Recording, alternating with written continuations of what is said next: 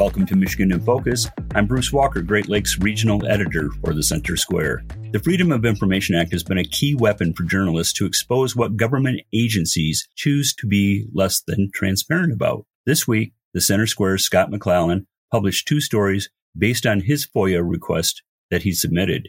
The first FOIA was to the Michigan Economic Development Corporation, and the second was to the Michigan's Department of Health and Human Services. Scott McClellan, the Center Square reporter, is here to discuss. Let's begin with the Michigan Economic Development Corporation. So you submitted a FOIA to them. Okay, first explain to listeners what the MEDC is and what your FOIA was seeking.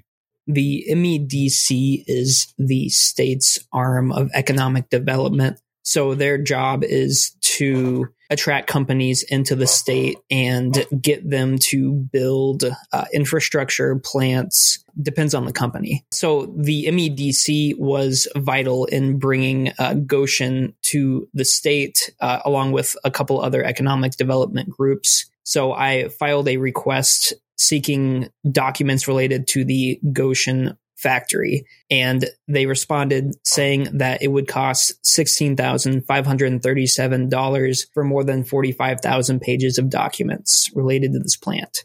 For listeners who are unaware, not really in the Center Square budget, nor is it something that reporters such as ourselves can just reach into our back pocket and pull out 16 large and plop down to have someone honor a FOIA request.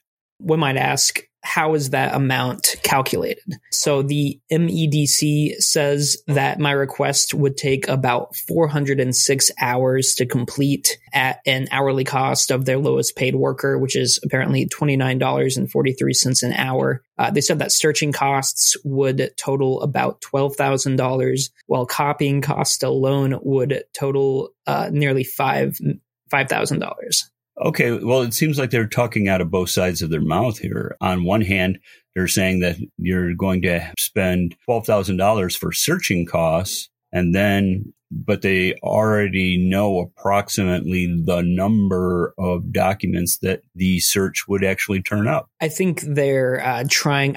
I'll know more when I speak with a representative. How this is probably going to go down is I'm going to shrink my request to be more specific, maybe within a certain time frame or a certain category, such as environmental reports or economic reports. And hopefully we can get these documents that we're searching for. It sounds mightily suspicious, although I will give the benefit of the doubt to both you and the MEDC at the same time, hoping that you can clarify these issues and get the information that you need, because this is kind of a firestorm that is surrounding the whole Gotion notion in Mecosta County, because there's a lot of tax breaks that are involved in this. There's about $125 million critical industry program grant. There's a 30-year Renaissance zone to Mecosta County that's valued at about $540 million, and about $50 million strategic site readiness program performance-based grant. So we're talking about a boatload of money. So let's keep an eye on this, especially considering there has been a groundswell of locals, and now it's starting to go national. It's actually starting to make cable news shows during the evenings of people concerned about the connection between Gotion Inc. and its Chinese forebears. That's a big concern. I think the concerns are multifaceted. Some people are concerned about 30-year tax break. Other people are concerned about the company's alleged ties to the Chinese Communist Party. And there's a third branch, too, that are concerned about environmental impacts on local rivers.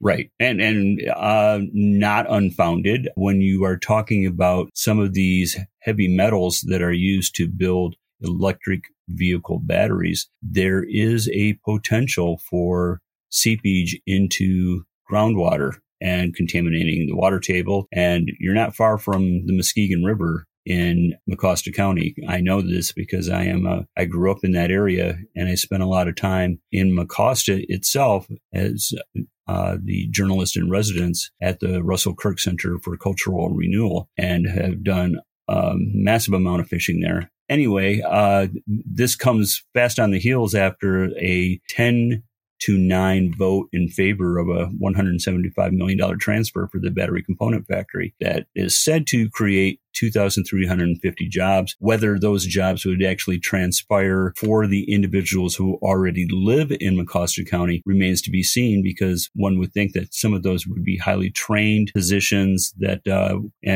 frankly, there's Ferris State University is in Big Rapids proper. So perhaps maybe they would have a hand in training those individuals. But very often we see that the promises of jobs don't match the reality of jobs created. I'm going to read a quote from Lana Tice, who said after the vote last week to make the $175 million transfer to Gotion, she said, "Gotion is being paid to come here, will pay nothing in return in terms of local taxes, and will not be responsible for cleaning up its potential environmental catastrophes. The plant's looming disaster is a risk too great to ignore, and I worry Michigan will soon regret its decision." I believe one of the things you were looking for were documents from EGLE, the Department of Environment, Great Lakes, and Energy.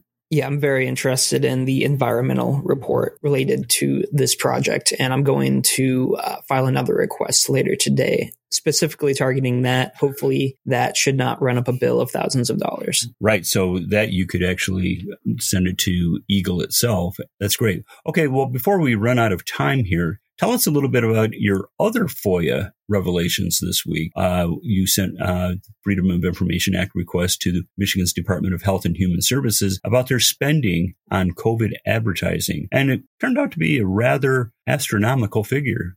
Yeah, the department said they spent $6.2 million on COVID advertising targeting K through 12 students between October 2022 and July 2023. So the campaign budgeted $5 million for COVID advertising and $1.2 million to advertise COVID testing.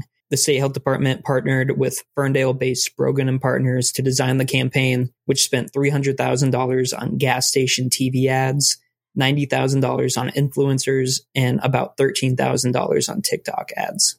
Well, okay, that puts them a step ahead of what we discussed last week, and that is the Pure Michigan campaign, wherein the advertising agency wasn't even based in Michigan. Ironies abound when you have advertising campaign to talk about the glories of Michigan to tourists and businesses that might want to relocate here, and you're not using one of the many advertising agencies that currently exist in Michigan, and you're going somewhere else in the Midwest to have them produced. So what else did you find out through your FOIA?